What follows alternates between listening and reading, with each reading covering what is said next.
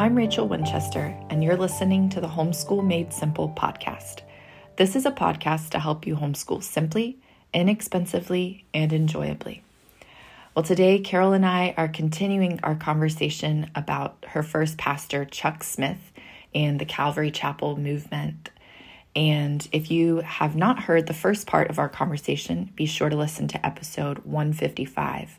But now we will continue to hear about Pastor Chuck and the amazing resources that you can still access today to hear his teaching. Yeah, I love another little motto that's come out of the Calvary movement: simply teach the word simply. Simply teach the word simply. You know, Rachel, a lot in the old days, a young man brought a little portable cassette player to church one night and turned it on and started recording Pastor Chuck. And everybody around him said, "Oh, could I have a copy of that? Could I have a copy of that?" And so they started the one-way tape lending library. And then, you know, Chuck went on the radio. I mean, it exploded that his teaching went all over the world. But he just taught us to be listening to teaching all the time, to not waste your time.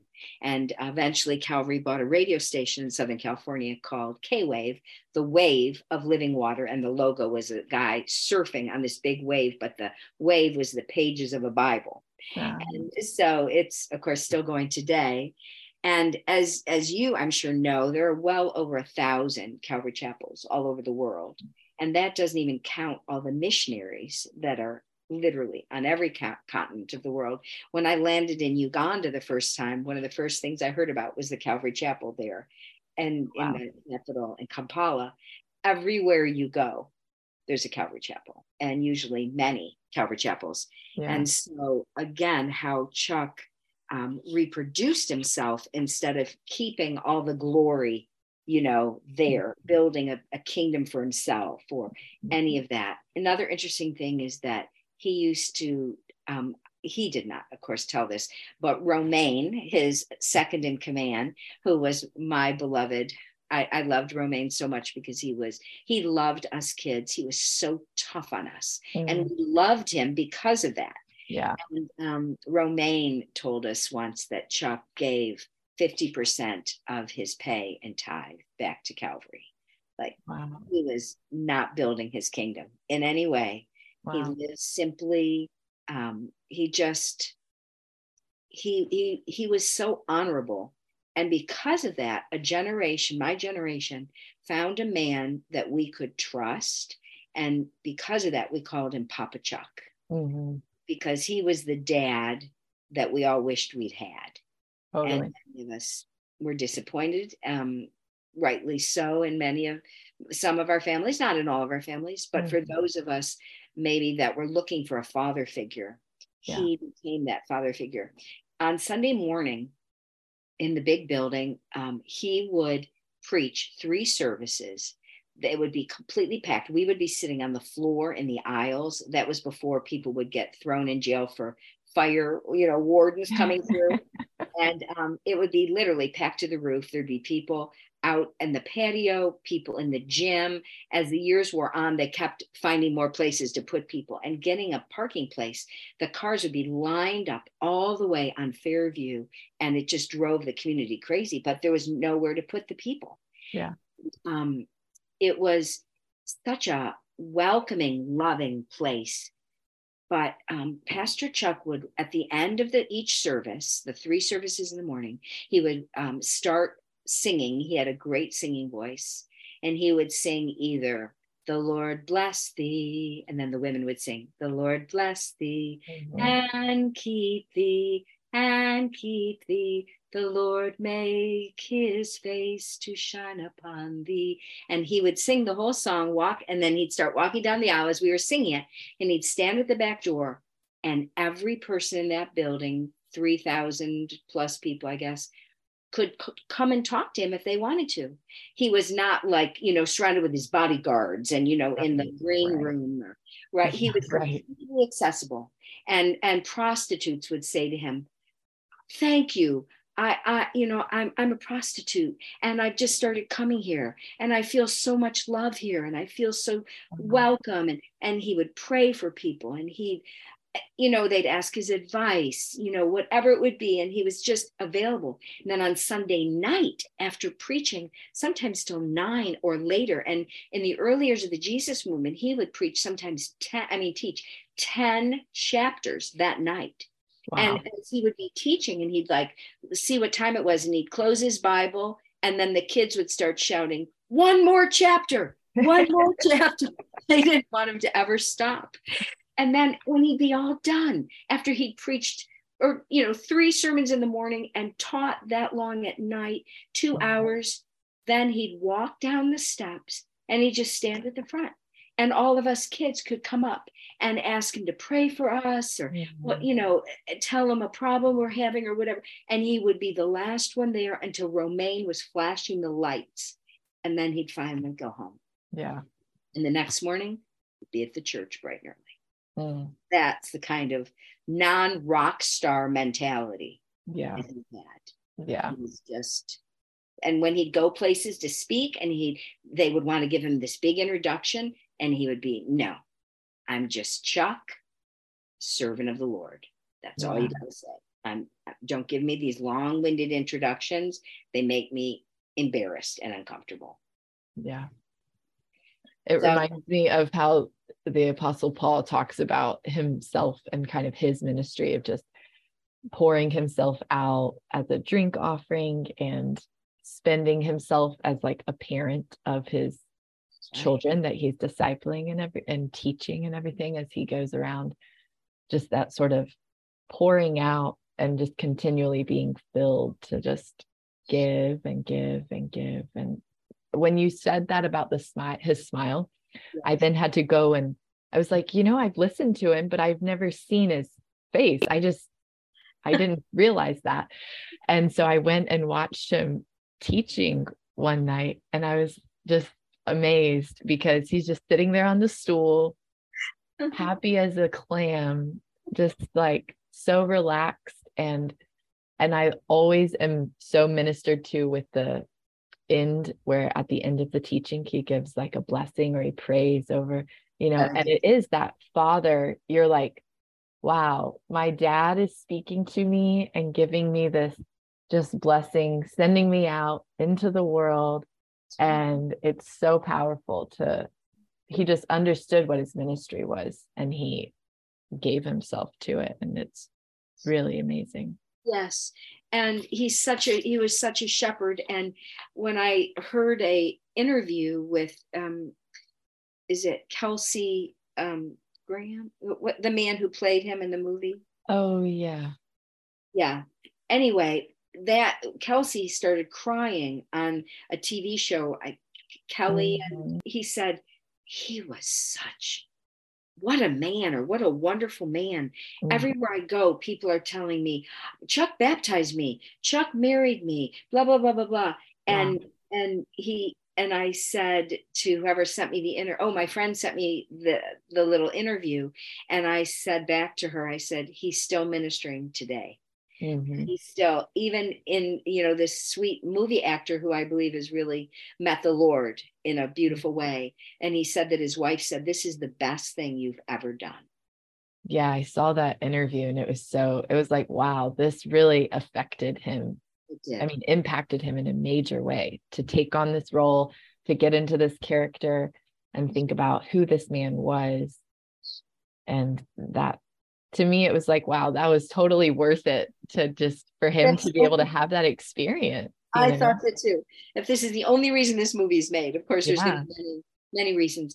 I think the main reason the movie was made, from my perspective, is that the Lord is calling the church back to its first love. And the millennial generation has never, or even the Gen Xers, have never lived through a genuine revival before. And to just, a little glimpse into, really, as Greg Laurie has said, possibly the greatest revival America has ever seen and the world has ever seen, because of course it went all over the world. It started in that little church in Costa Mesa. There's a gentleman who wrote a book who's part of Wheaton College, and it's called God's Forever Family. And in that book, he says that what happened at Calvary Costa Mesa affects the way church is done at every evangelical church throughout the world. The things that we just assume are normal for Sunday mornings or what church looks like were not normal until it happened at Calvary. And it broke a glass ceiling that has filtered throughout, all the churches of the world. It's really a fascinating story. Yeah. Do you enjoy homeschooling, or are you burdened down by pressures and expectations? Homeschooling doesn't have to be complicated to be effective. Homeschooling can be simple, inexpensive, and enjoyable. For over 30 years, I have taught thousands of families my simple method of using great books to give your child a world-class education. Recently, following a seminar, one woman wrote to us, "Carol, you have taken the weight off of my shoulders that I didn't even know I was carrying." Our family had the easiest and most relaxing homeschool day yesterday. If you need fresh encouragement and a vision for what homeschooling can be, I invite you to attend one of my 2023 seminars. On April 29th, I'll be in Eden Prairie, Minnesota. On August 5th, I'll be in Franklin, Tennessee. And on September 23rd, I'll be in Dallas, Texas. So make plans to join me for an in-person seminar this year. And don't forget, registration includes dads and teens at no extra charge. It's the perfect opportunity to gain a vision for homeschooling together. Click the link in the show notes to learn more and register today. Now back to the show. Rachel, I'd love to share some of the resources that are available for people if they want to sit under Pastor Chuck's teaching. Full disclosure, I listen to Chuck's podcast every day. And when I teach a Bible study, I listen to him going through that book of the Bible, and I listen to it from different years, so I get different perspectives. But the name of, first of all, the free app is TWFT, the word for today, TWFT, and it's a black app with a white Maranatha dove, kind of a free-form dove. It's a free app, and when our listeners open that app, it will drop down. It will give you all the different series that he did, like C2000, C3000. And then you hit that button and it will drop down and you'll have the books from Genesis to Revelation. And then whatever chapters you want, you hit that book. And then there's 20 books, 20 teachings on maybe the book of Luke or, whatever it is. And you can pick, you can go through a whole book.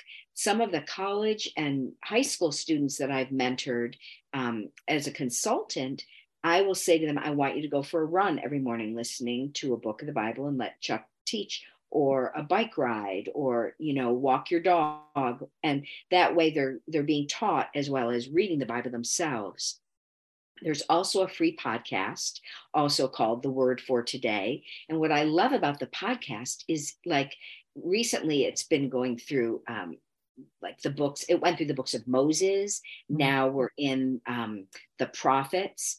And right now, Chuck is teaching on, just today, I was listening to it, and it was about Sennacherib coming and threatening Israel, and Hezekiah taking the letter and placing it before the Lord, opening it up and just saying, Lord, we can't defend ourselves against this power, and the Lord turning the whole thing around, and Sennacherib going back. Everybody got wiped out, and the Israelites didn't even have to fight. But so often we just read the same books in the Bible, or the things we're comfortable with, or certainly the New Testament. But what I love about Chuck is, of course, he's going from Genesis to Revelation. You can't avoid the hard things. You've got to read them. Some of them are, whoa, what's this? But it's just so great to have someone force you into books that you might not normally read. The other fruit of the Calvary Chapel movement are the Bible colleges, which are all over the world. And so Pastor Chuck started a Bible college that started up in Big Bear at Twin Peaks, the conference center that Calvary had at Big Bear.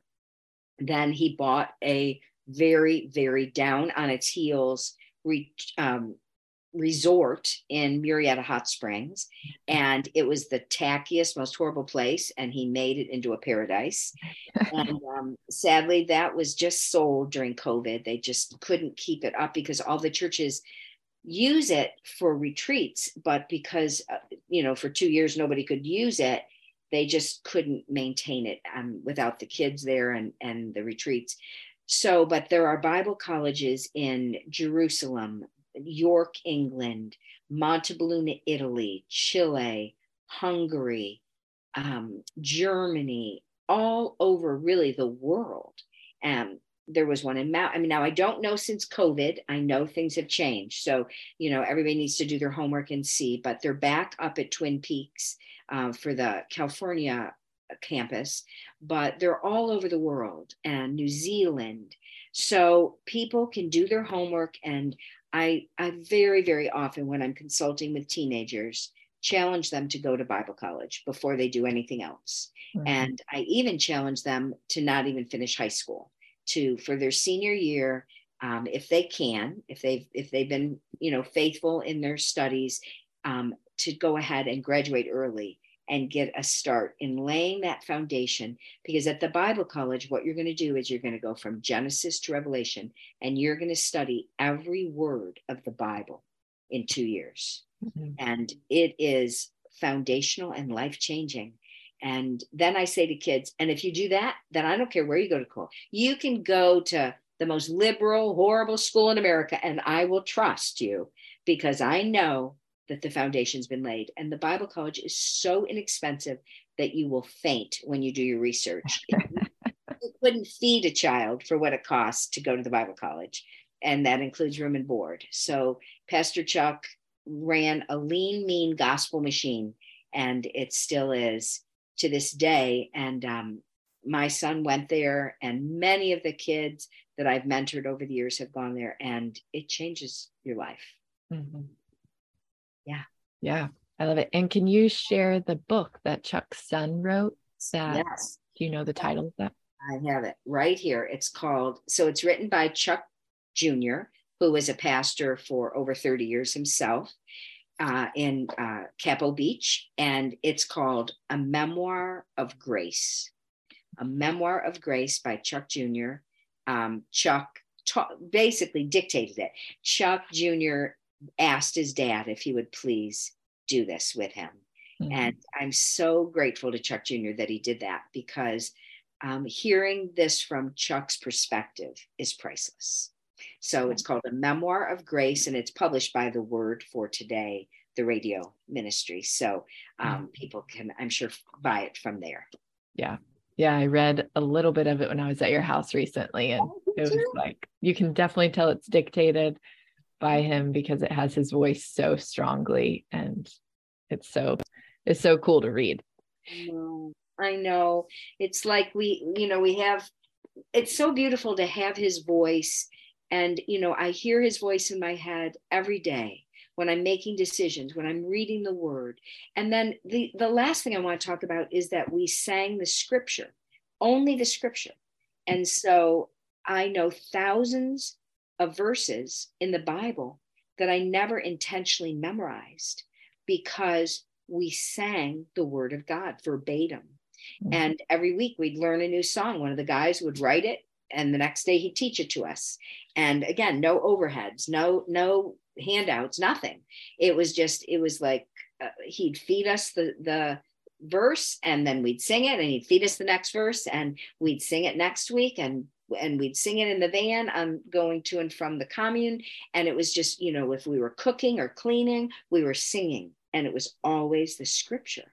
And so now as I read, like I'm reading in the Psalms in the middle 30s, and one after another, I write in the margin, song, song, song. Like I know the whole thing, like 5 different songs came out of one Psalm, because we were taught the verbatim singing of the scripture. And it's my dream to capture those songs that we sang in the Jesus movement for another generation, because I just, a lot of the songs we sing at church are great, but they're not the word of God. And there's just no substitute for that planting of the word of God in our spirits forever. Yeah, there's definitely people that are reviving that. And you even had Ryan Geekus on the podcast before, and he's talked about it with the Verses Project. And I love a group called The Corner Room, or a guy, I'm not sure, I think it's just 3 people or something, but they've basically done mostly Psalms. But I know so many Psalms because I can sing them, because I just have listened to those albums over and over again. And they get deep into your soul. That's right. And Corrie ten Boom used to say, the only Bible they can't take away from you is the one that is hidden in your heart. And music is stored in the safest part of the human brain. And so even if you are an amnesiac, or I was talking to one of my friends who I lived in the commune with today, and she's taking care of an elderly woman who's losing her memory, and she's a Christian. And I said, sing to her, sing with her, start with Happy Birthday, and sing, Row, Row, Row Your Boat, and Christmas carols. And I promise you, she will know the words to those songs. Even if she doesn't know much of anything else, she'll know those. And how valuable it is to plant the word in our children's hearts when they're growing up. Sing with your children, sing the word, sing Psalty all day long with your kids, because he really planted. I mean, when I think of the impact he had on my son's life, he discipled a whole generation of children with music and story. And that the anointing and the brilliance on Ernie and Debbie Rottino, I've seldom seen anything quite like it. I think of Ira Sankey and Dwight Moody, or, these people who just were called by God to sing and inspire and teach. And really, Debbie and Ernie have done that. And I sing their songs to myself. I was singing an Ernie song today, because, it just gets into your spirit and it stays with you. And it's sealed by the Holy Spirit in your heart. Yeah. I love that at the end of the day, this isn't just venerating this one man. It's all of the things that he stood for, and all of the principles and the values that he instilled and passed on to other people, of just the word of God being the bedrock of your life, being a servant, laying down your life for others, and being willing to do hard things that make you feel uncomfortable, because they are what God's calling you to do. And so I hope this really encourages everyone. I love having heard this from you firsthand. And thanks for joining us this week on the Homeschool Made Simple podcast. Be sure to tune in next week for our next episode, where we help you homeschool simply, inexpensively, and enjoyably. Blessings.